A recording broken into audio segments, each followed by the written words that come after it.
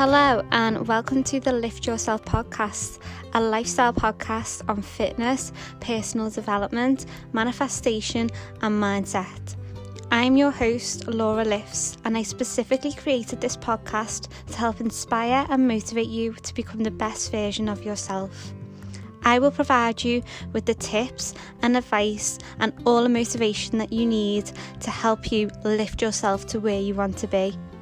I'm so happy that you're joining me today, so let's get started.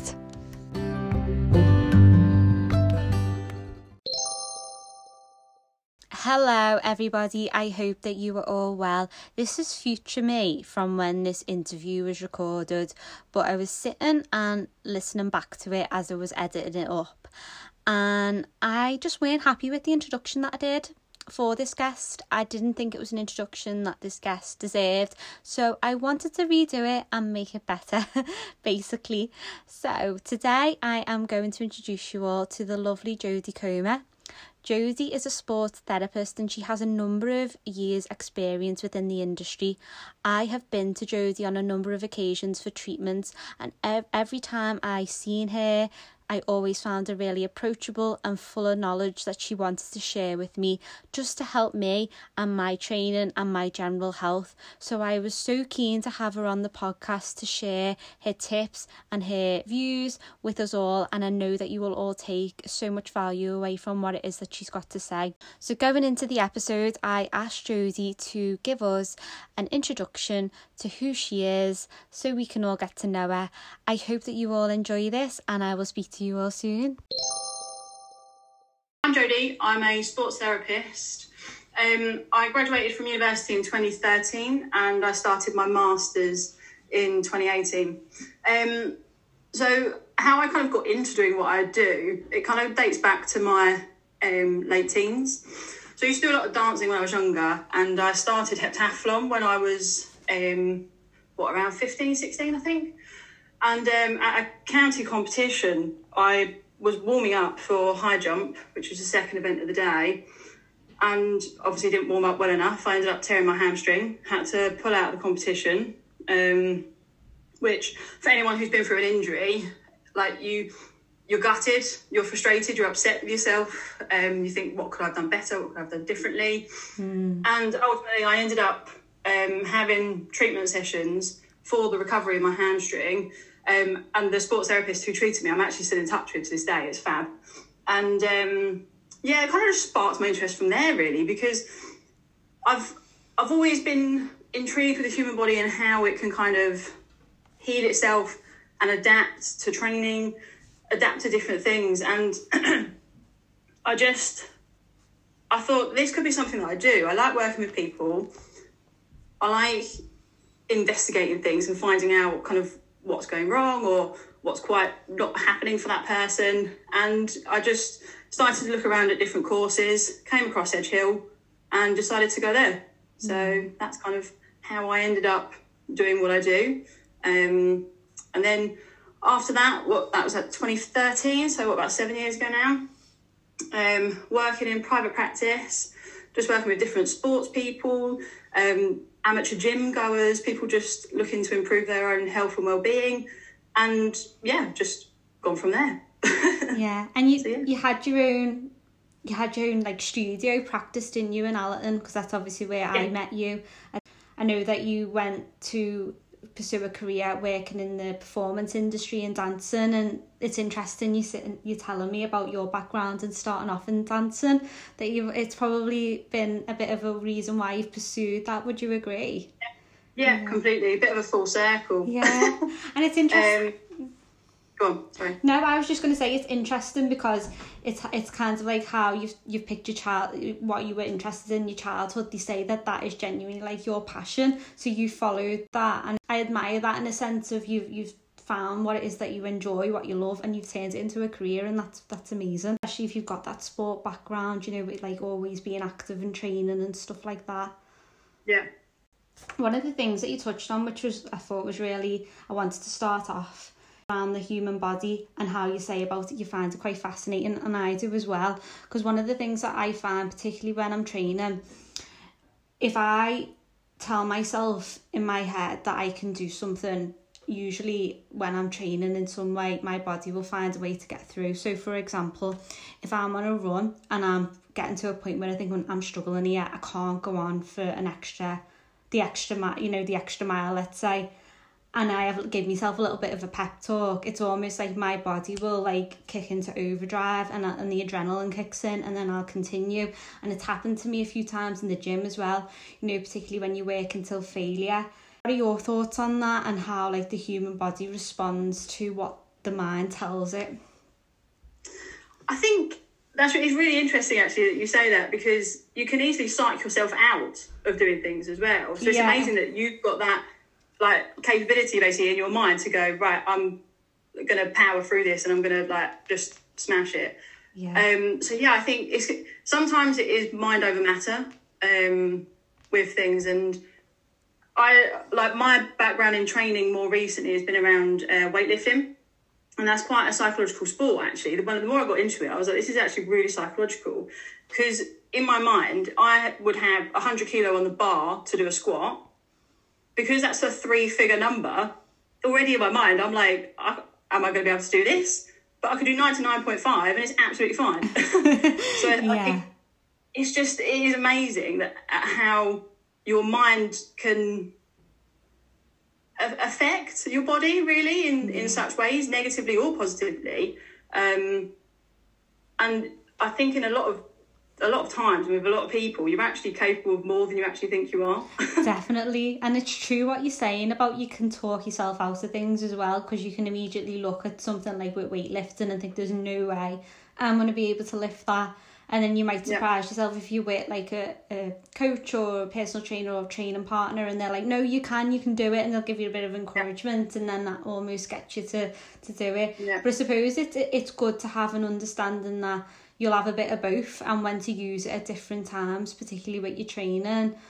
And weight training is around that progressive overload, particularly if you want to build your muscle. So is your training more, would you say, like a powerlifting style, or is it general weight? Is it like a push-pull leg split? What is it that you do in the gym? It would normally have been broken down into a bench day, a deadlift day and a squat day, and then you do those, and then we would work like accessory movements and core around it. So say for example, we're doing a deadlift day, we would do obviously deadlift as a movement. You work on the technical elements of it, not at full max weight, but obviously you do like percentages of that. So again, like what you say, build that progressive overload. And then the other exercises around that would, like I say, be a core exercise, because that is so important in training in general. But then it would also be things like a glute exercise or hamstring exercises, which would in turn help your deadlift. So it would that's how the training would kind of work. And I found that it really worked for me. It was really kind of like a nice variety of training, different exercises as well. And I enjoyed doing the deadlift, squats and bench. So it's always nice to have that rather than just always doing accessory work. Yeah. And you say that's kind of how my training went.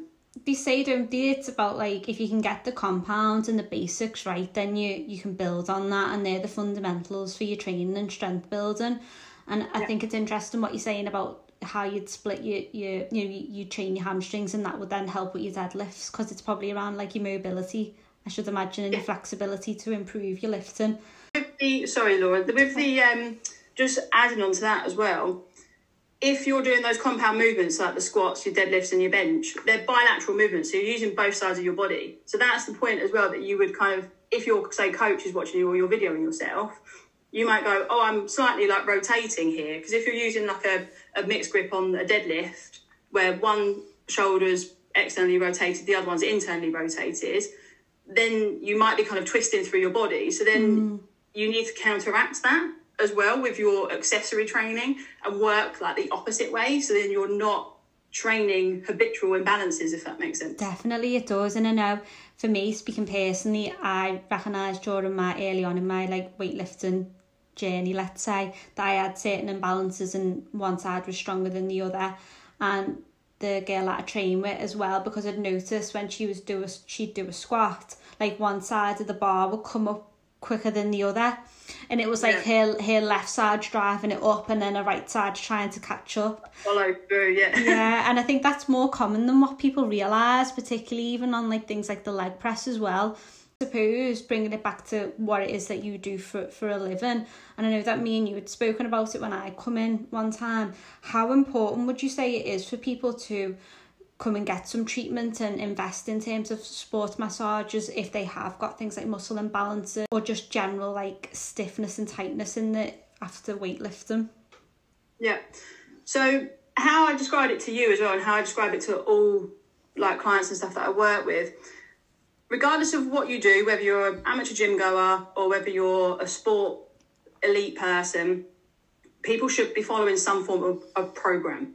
So say, for example, you're following a program that's 8 weeks long. At the end of those 8 weeks, you need to take some form of rest and recovery. So that could be like a couple of days or it could be like a whole week. So how I would describe it to people is when you're taking that like week's break or a couple of days break, that's the time to get in like your sports massage. Most of the time, sports massage is like moderate to deep in pressure. So some people might be a little bit sore. And generally the advice after anyway, having a sports massage is to not do like moderate to high intensity lifting or exercise 24 to 48 hours after anyway. So it kind of gives you a nice little window of opportunity to really kind of rest, recover, not just your body and physically, but also like mentally as well. And I think that time you can use to like reassess the plan. How well did the previous 8 weeks go? Is there anything that you want to improve on over that time? Did you like taking a video? Did you realise that like your friend was pushing up one side more than the other? How can the next phase of your program develop that? And I think if you have a sports therapist, a sports massage therapist, a physio, osteopath, anyone, it's so important for clients to open up about that, because the therapist can give information as to maybe why that's happening in the body and what they see, what they're feeling, but also give some like rehab exercises, or rather than doing that in the gym, try this, or rather than using a cable machine, try it with a dumbbell. And then that also gives a little bit of variety and variability to your training, and you might enjoy it better. Yeah, and it's just using alternatives, isn't it, to still achieve that particular goal. And I think definitely when I've had like sports massages, my body does tend to ache the next day. So I wouldn't be then going into the gym and lifting weights, because it's not what your body needs. And I think it is important to listen. And obviously you give me that advice anyway, so I took that on board. And I think allowing your body to have that rest, and when you're constantly putting your muscles under strain and tension, tear, it does need that recovery element in order to then get better and improve in the gym and your training and your results ultimately, I suppose. Yeah, completely, definitely. Okay. I wanted to touch on with you, Josie, around the elements of stress. So stress in everyday life, stress in jobs, whatever it may well be, particularly with lockdown, like people have been stressed and uncertain. In your experience and your kind of knowledge, what level of stress or can stress have upon the human body and muscles, and how can that show in the body? So interestingly, I did a Instagram story on this probably a few months ago now, and the conversation was stimulated actually from talking about emotion and stress and how that puts itself in the body. And the specific kind of client that I was talking to, without delving into like personal details, unfortunately went through some level of trauma.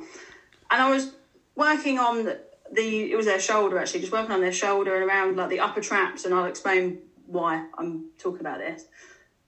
And the more I was working into it, the more and more information they were revealing to me. And I was like, wow. And afterwards, I kind of just reflected on it. And I thought to myself, due to the trauma they've gone through, has that manifested itself somehow in their body? And the more I kind of thought about it after that, I kind of put it down to, if stress and anxiety causes most of us to probably to try and like lift our shoulders, and you get more and more tense and irate through the shoulder and just rock solid. And that can potentially lead to tension headaches because of where the attachment is at the base of the skull. So if we've got this stress element in the body anyway, the muscle tension is starting to develop and you're getting this tension headache. So if we can somehow delve into that level of trauma or stress that's affecting us, whatever it may be, and you're able to release that maybe verbally or in the gym or talking to someone, whether it be a therapist, your doctor, or even just a friend or family member, you might actually be able to release some of that tension that you're actually feeling. I just find it so interesting. It is. I agree. I'm the same. I think I don't know if it's like trapped energy or it's just something that is trapped. So it then manifests within the physical body in some form of like illness. And there's a Netflix documentary called Heal. I don't know if you've seen it.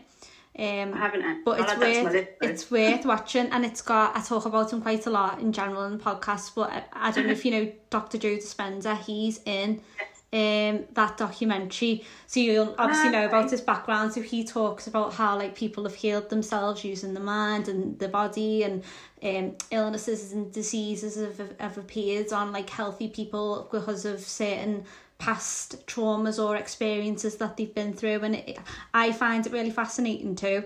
And I think particularly with like speaking from personal experience, if I was like stressed, had a day of work where I'm really stressed, like my shoulders can get really tight and tense in general, because if you're at a computer and you're like hunched over, that's quite common as well, isn't it, I suppose? And then imagine having that tension in those shoulders, being completely unaware of it, going to the gym and training your back or your traps. If you then think of how your shoulder blades are sitting and you're trying to do like retraction exercises, if your shoulders are already up by your ears because you're so stressed out, all you're doing is making them tighter, because that's the only muscle that you're using to do that retraction exercise. You're not thinking of using those lower traps, the rhomboids, getting that activation through your lats.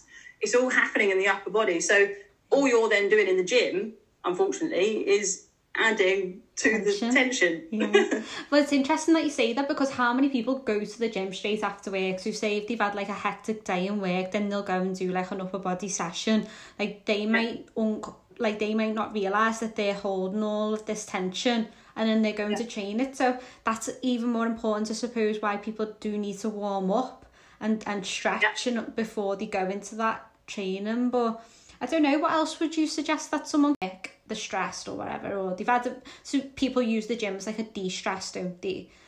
But then they go and train and they might be holding all this tension in the shoulders and stress. How can they release that before going into the weight section? What would you say? I would personally work on some breathing techniques, just to try and help me relax. Is the 7-11, I think they say, the seven counts in and 11 breaths out. I think that's the like controlling it. To try and relax the breath and kind of reduce your heart rate and stuff. And in turn, that will help to relax through your body. The thing is, the gym is a great escape for people. So I'm not taking anything away from the gym being that. But maybe if you've had a really busy day and you're feeling that tension through your shoulders and you're aware of it, work muscles that aren't specifically like that area. So if you know you've had a really like rubbish day in work, you're feeling so stressed, the kids won't leave you alone, do lower body instead, or like just do an interval session on the rower. I don't know. Just adapt your training. Something to adapt and change, so you're not, because otherwise you might go in and you might feel really disappointed because you think, I feel so much more tense coming out of that than I did when I went in, and then you might not enjoy it. Then you might not go to the gym for a couple of days anyway. So that's a really good point.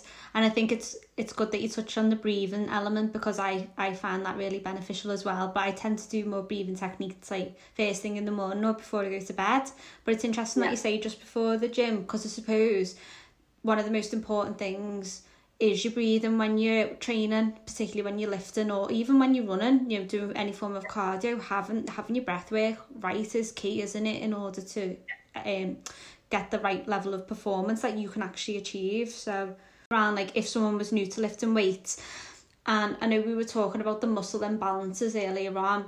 I know when I first started lifting weights and I didn't really have a clue, let's say, I would just do things and maybe not do things correctly in terms of hitting the certain muscle groups that I wanted to hit if I didn't have that level of education. In terms of your profession, and you see people coming in all of the time, what advice would you give to someone who's quite new to lifting weights? So for me, if someone's brand new to the gym or to any kind of training that they might do, whether it be the Couch to 5K or running, I keep coming back to this point, but they need to have a program and they need to be following some kind of structure. Because if you aren't following any kind of structure, you're not going to see improvement. You might get frustrated, and sometimes that can be the reason that maybe you have injured yourself. Mm-hmm. So say, for example, I don't know, they're brand new into the weights and into the heavy lifting, say, and all they're doing is upper body, or all they're doing is just quads, and it's all quad dominant exercise. Well, after a period of time, the muscle will adapt, and obviously adapt to the training and everything like that with progressive overload, but they might start to cause a little bit of patellar tendinopathy. And then they're thinking, well, why is that? And then they go and see someone and they say, oh, well, talk to me through your training and everything. And then all the exercises they're saying that they're doing is very quad dominant. So it's like, well, no wonder why you've got this pain, because if you actually look at your training exercises you're doing, you're not working your glutes, you're not working your hamstrings, you're not working your back, you're not working your core. So that structure is so important in relation to not only just general kind of like fitness and progression and building muscle or losing weight or whatever your goal may be, but it's also so key in the reduction of risk of injury, basically. And just kind of controlling that and controlling the load that you're putting in your body. Because again, coming back to that point I said earlier about rest and giving yourself that kind of recovery time, some people don't schedule that into their training or into their weeks or into their training block, and then they wonder why they're not hitting the numbers that they were 6 months ago. Then you look at the hours that they're doing in a day, they might have increased their work by an hour, then they're trying to still do the gym on top of that, and then it's that load management. They're doing too much, and they're still expecting the same performance from their body. So therefore, my advice in that situation would be just have a couple of days off, have a week off, go for walks, go for like active recovery, do a swim, I don't know, just do something to still keep active, but just give your body that little bit of time to like relax, recuperate yourself before you go back in to your training. And there are people who are the extreme of like no days off and constantly training, and like you say, they're just winging it. They'll train this whatever they feel like training on that day, and yet they will start to question like, well, why am I not getting the results what I want? And you'll start to feel like a little bit disheartened.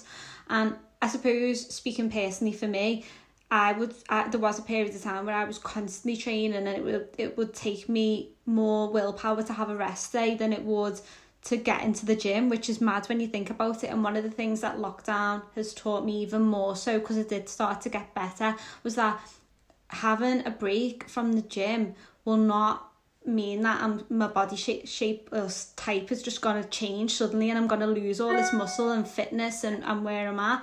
So I think sometimes it's the fear element of like, I need to keep going, because if I don't go, then I'm going to gain loads of weight or I'm going to lose all my gains. And it's just, I don't know, I think it's just your mind playing tricks on you and having that rest. The quote that comes to mind when you say that is, Rome wasn't built in a day. Yeah. And it works both ways.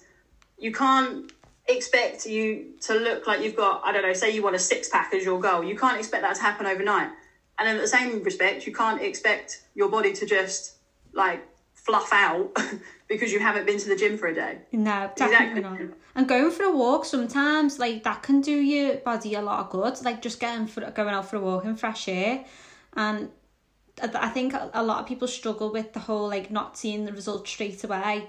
And that's when they tend to give up. Whereas if they stuck it a little bit longer, they don't know how close they are to getting the goals and results, what it is that they want. And it's getting that balance, isn't it, Jodie? It's getting that balance of like being consistent, allowing yourself to rest so you don't burn out, allowing your body to recover so you can perform better at your next exercise. And then it's all like, it also will reduce your chances of injury as well. Yeah. It's so interesting, again, that you say that. The time that I see that little light switch moment or light bulb moment in a client is, unfortunately, when they've had an injury, they haven't been able to do what they've wanted to do in the gym or their sport. They have that little light bulb moment of, I worked too hard, or I just did too much on this, and that's why I broke down. And that is a really important aspect in the rehabilitation and injury kind of journey, because next time you'll learn about that. And as you kind of carry on through your career or through your like gym like schedule, you become more in tune with your body, and you kind of know what feels right and what doesn't. And I think that helps, like, for people like me, that helps when people come in before the injuries happened, because they felt something slightly not feel quite right. Yeah. So that's the point that I know I've done my job right, because I'm educating people about their body and how to feel things, know when it doesn't feel like it's quite working, and then they come and see me. Because it's like, it's that saying, prevention's better than cure, isn't it? And I think probably what triggered it for me was in the similar situation to what you described, when I had like a twinge in my upper back, you know, by I think it was my right lat, and it was so tight. And I thought, no, this is scary and it's real. And I think sometimes people feel like they are almost like invincible and they're just not going to get injured when it comes to training. And any of us can get injured. It doesn't matter how young, how fit you are, how long you've been training for. There's always that risk.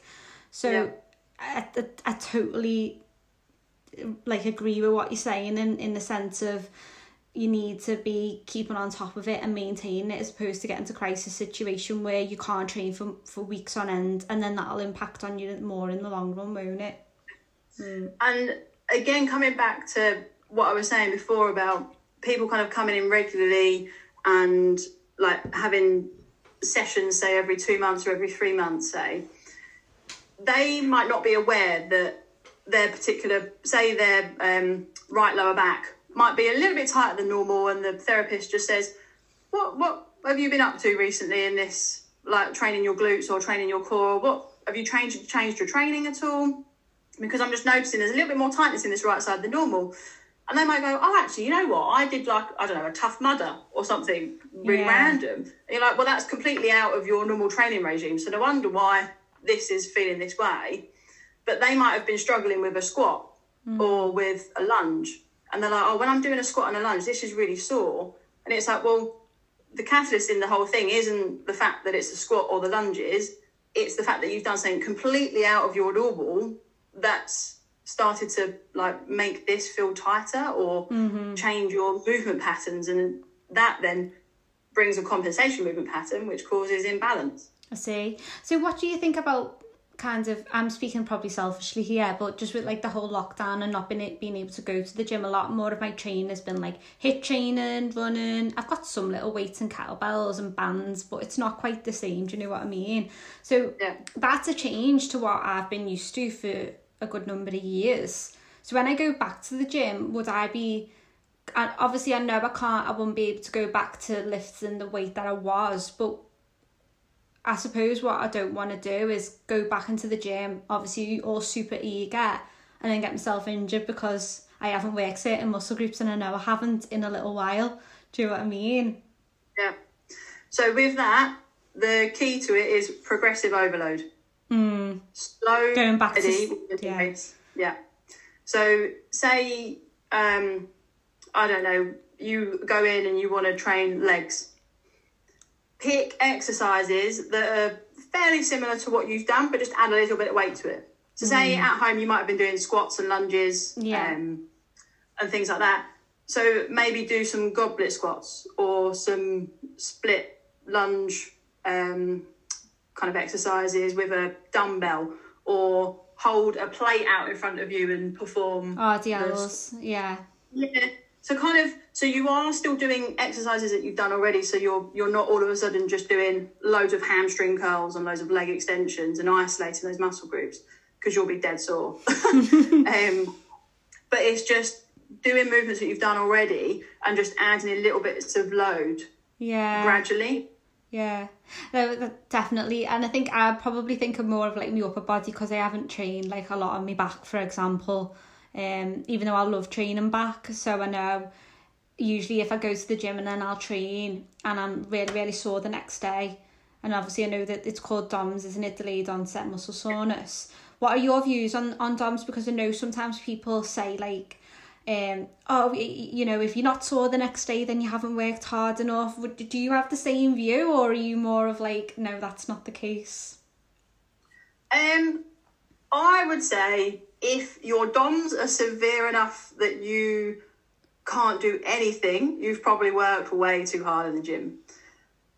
It's really interesting in the therapy world, in the medical world, about DOMs, because there's a debate as to whether DOMs is actually a grade 1 muscle tear or whether it is just soreness, because everyone is very tolerable to it in different ways. So we could do exactly the same exercise, exactly the same weight. I might have more DOMs than you and be completely out of action for a week, but you're only out of action for a day. Yeah. So that's where the medical kind of look on it doesn't quite like fit in line and doesn't agree, because we're doing the same exercise. So essentially we've had the same load, but we responded very, very differently to it. Suppose. I don't agree with more is better. My kind of view on training and on movement basically is that it's more about the quality. So there's no point going to the gym, squatting 100 kilo if you can do 10 reps really badly. But if you can do 2 reps really well, just do the 2 reps. Yeah. Because what you're then doing in the other 8 reps is training bad habits. Of course. And like poor technique, again, leads to potential injury.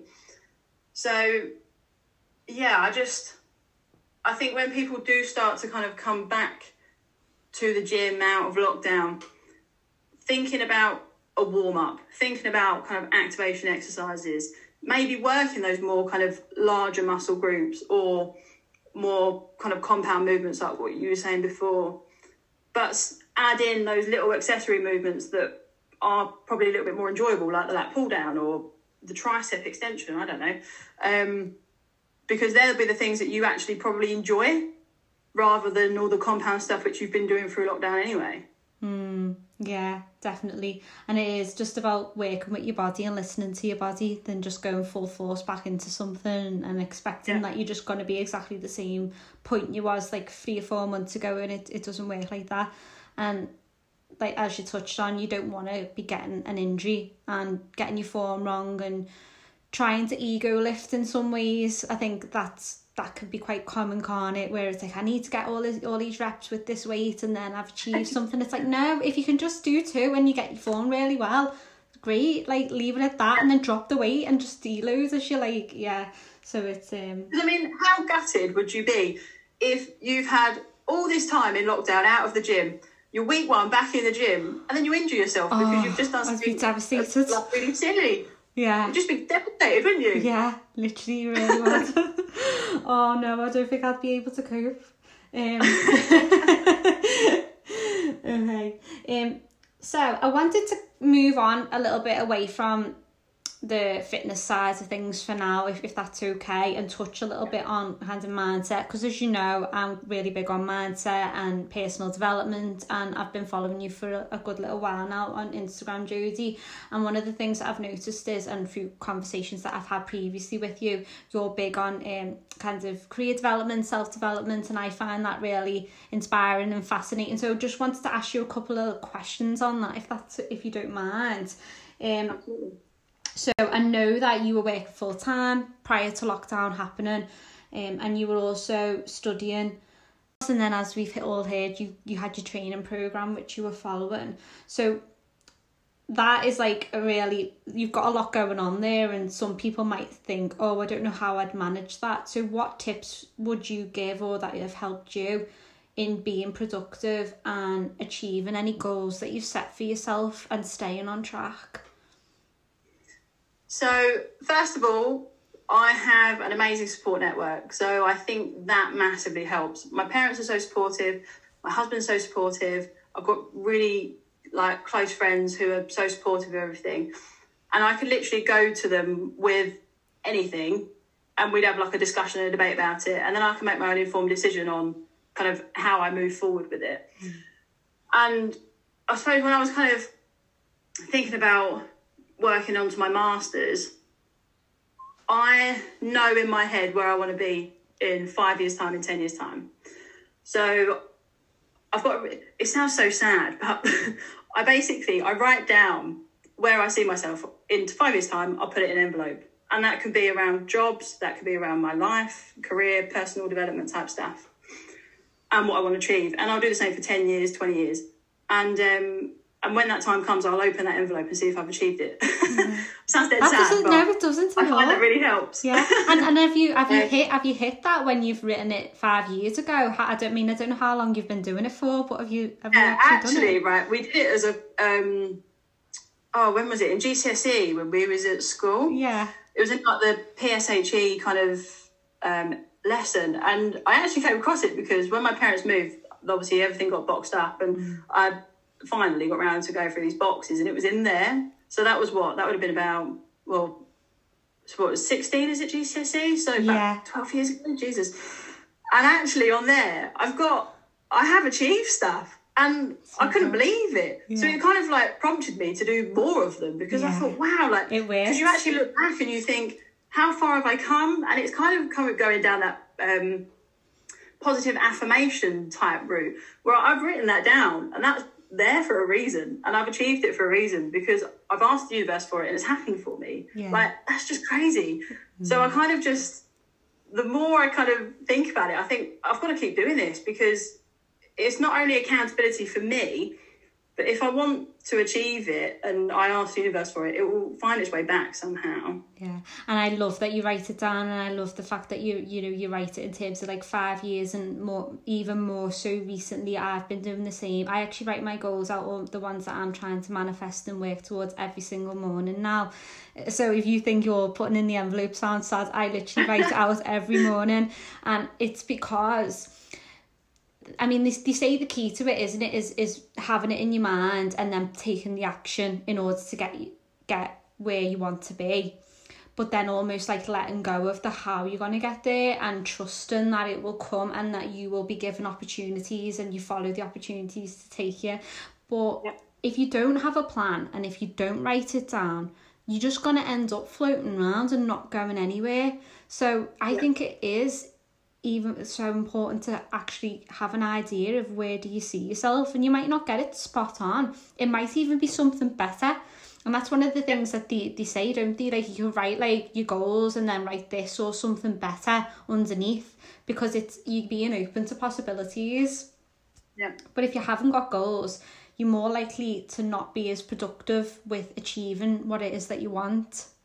Yeah, completely. And it's not even just having that goal and finding a way to reach it. It's the little detours that happen along the way, and the people that you meet along the way that might divert you slightly, because you think, that's where I want to be, but at this moment in time it's not going to happen right now, so I need to do that first before I can progress to that. And again, you kind of have to be a bit open to it and a bit aware of kind of what's happening around you. But I suppose if you don't have that, or if you want to kind of, I know 5 years and 10 years time is obviously a very like long time away, but generally day to day what I try and do is actually just do like a to-do list. And I mean, you could probably, like, don't get me wrong, I can have 50 things on this to-do list to do, but realistically I'm not going to achieve those 50 things. So it's better if I just have, like, say 5 key things that I'm actually going to get done that day, and that makes me feel so much better at the end of the day. I feel so much more productive.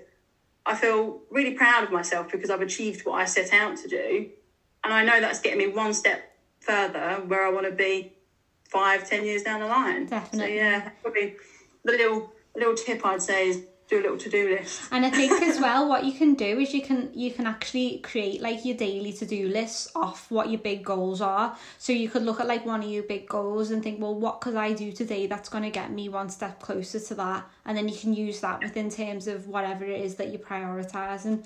And particularly like if your goal is like get your masters, well, spending like an hour doing some work or writing the assignment, that is going to get you one step closer to getting your master's degree. So yeah. And that's completely how I felt during lockdown at the moment.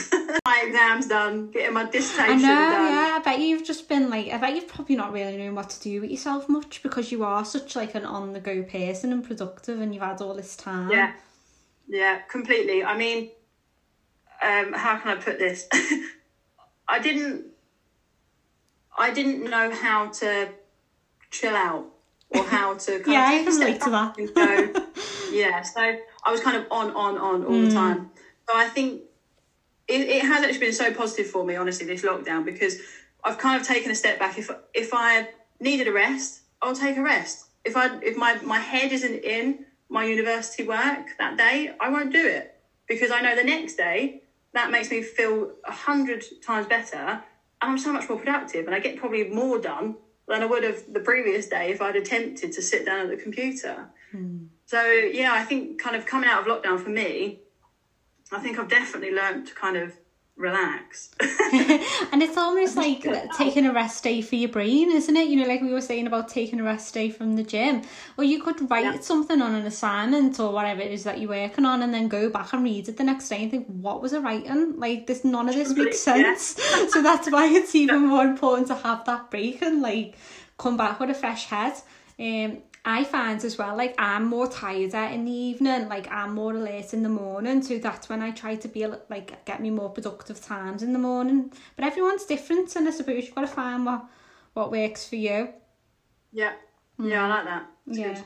But I mean, I know when just before lockdown happened, you moved to London and you got a new job, and obviously you've not been able to work, and I think everyone's really frustrated at the moment. Or industry, I mean, where are things at the moment? So I think it was a couple of weeks ago now, I read an article which was an MP with Andrew Lloyd Webber, and they were discussing how musical theatre can kind of come back. And there was evidence to suggest that with the coronavirus, the spread can come from expiration. So obviously the more people are exercising or increasing that rate of expiration, the more risk of spreading. Yeah. So they said that basically musical theatre could return, but they just couldn't sing. But that's not musical theatre. So it was kind of a bit like, well, how can they return? So I think they were talking about the theatre audiences being social distance, which is fine because they would just remove seats and obviously they would be sectioned off. But I think after, was it yesterday? I think they released the information about the gyms and everything. I was probably a little bit controversial with what I put on Instagram and asked the question, because I can't see the difference between an indoor gym being open and people going in and exercising and expiring and everything, compared to a dance company or a musical theatre company or a performance being put on stage, which is also indoors. Definitely, I agree. So I think since that, there was probably a little bit of uproar within the industry, and probably more questions that have been asked to the government and everything. But in general, I think the arts have got through lockdown, or people have got through lockdown because of the arts. The TV, podcasts, music, films. Hamilton, was on Disney Plus, and that had such a good response from people. And and that's theatre. That's the arts for people. Yeah. I know my company were putting out watch parties, so they would have performances which went out on Facebook so people could watch them for 14 hours.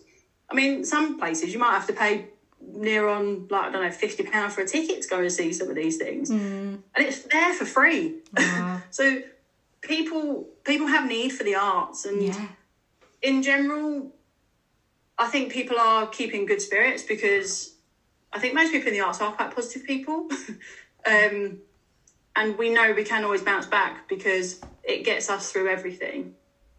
So I think the arts is really important, and it's been lovely to see different people from different industries back in the arts, whether that be in sponsorship or donations, or even just supporting by watching the watch parties or Hamilton and tweeting about it. I don't know, just like things like that. It's all support for the arts, and I think we'll get there. Yeah, like the gyms have opened, I think the arts will eventually get there, and it will just thrive. And it's important that it isn't overlooked because it helps so many people, and again it's like it uplifts people and they enjoy it, and it's that switch off, it's that entertainment, but it's like it's creative, and we need that in the world. And it's similar to the beauty industry, where the guidelines are really vague and unclear, and I was reading some of the things that they've suggested, but it's like one rule for one rule for another. And I mean, I know me and you aren't going to change what they say, but I just think it's like we can try, Laura, we can try. Well, you never know. Yeah, we can. I just think it's just frustrating, and I think it can be disheartening for people, particularly when it is the passion and it is the career, or if it's just a hobby, whatever it is. And I think within the arts as well, it's not just the performers, it's not just the actors, the singers, it's people like me, the medical staff, all the backroom staff, the teaching staff, the technicians in the theatres that do the lights, the sound, there's so many people and so many jobs that are in the arts, and I genuinely feel as soon as it comes back, hopefully it's gonna boom. I reckon everyone's gonna be like, yay, the theatre's open, let's go. I know. I think I'll definitely be going. Yeah.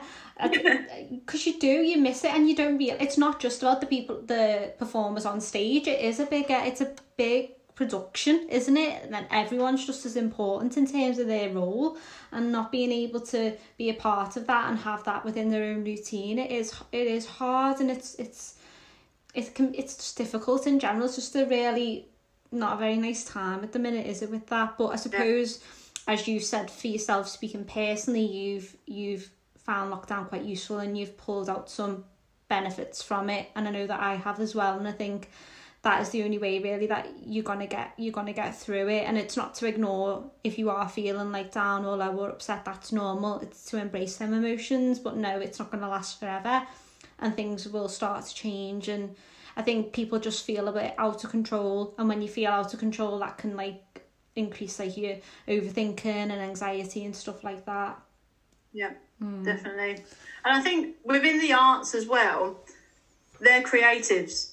Yeah. And other people as well will be creative in this time. They might have picked up a new hobby. They might have learned how to crochet.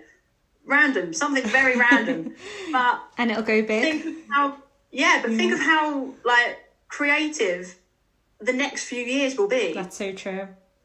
So if you've picked up a hobby or something, you might continue that on for another 5 years. How amazing. Yeah. You might not have ever done that if this hadn't have happened. That's so true. It's like me with this podcast. I don't know. Exactly. I don't know, but it's a good point what you're saying. I think what will happen, similar to kind of when you look back at history and the 2008, when they had the economic crisis, and that was when a lot of big businesses were produced off the back of that period, that lull. And even when you go back years and years ago in history, it does tend to be a time when new things come about and people create new things, and there's a bit of a change, and hopefully it'll be a change for the better in a sense of the way we view the world, we treat the world, and we treat each other, I suppose. And if it can have that impact, then it's been worth going through. Do you know what I mean? Because it is that long-term effect, I guess. Yeah. Okay, I agree. Okay.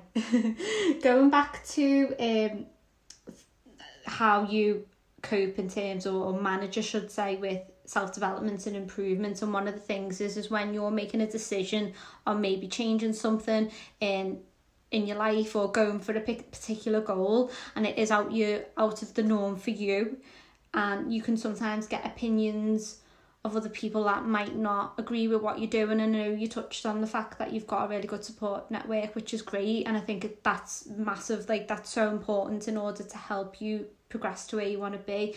But when you're faced with a situation where someone might not agree with what you're doing, or they might have a different opinion, or how do you not allow their thoughts or views to hold you back if you're solely focused on what it is you want? I think first of all, it depends on who it's coming from. If it's coming from a person you love and who you respect, I would listen to what they have to say and then make my own judgment on that. If it's coming from a stranger, so what? I just take it with a pinch of salt and go, okay, I've taken that on board, I've listened, but I'm still going to do it. Yeah. I think I can be a bit of a dreamer. I think of things, I think, oh, that's amazing, I'm going to do it, I'm going to go for it. And I think my husband, I'm not saying he's like a negative like anything, but he does kind of bring me down to earth a little bit and kind of goes through the practicality of it. So he's not saying don't do it, but he's saying that's fine, we'll make that work, but how are we going to do it by following X, Y, Z? So I think that helps. But yeah, I think if it comes from a stranger or someone who you don't really know or respect, like I say, listen to what they say, don't be rude about it, but just take it with a pinch of salt and know that the path you're on is the one that you want to be on.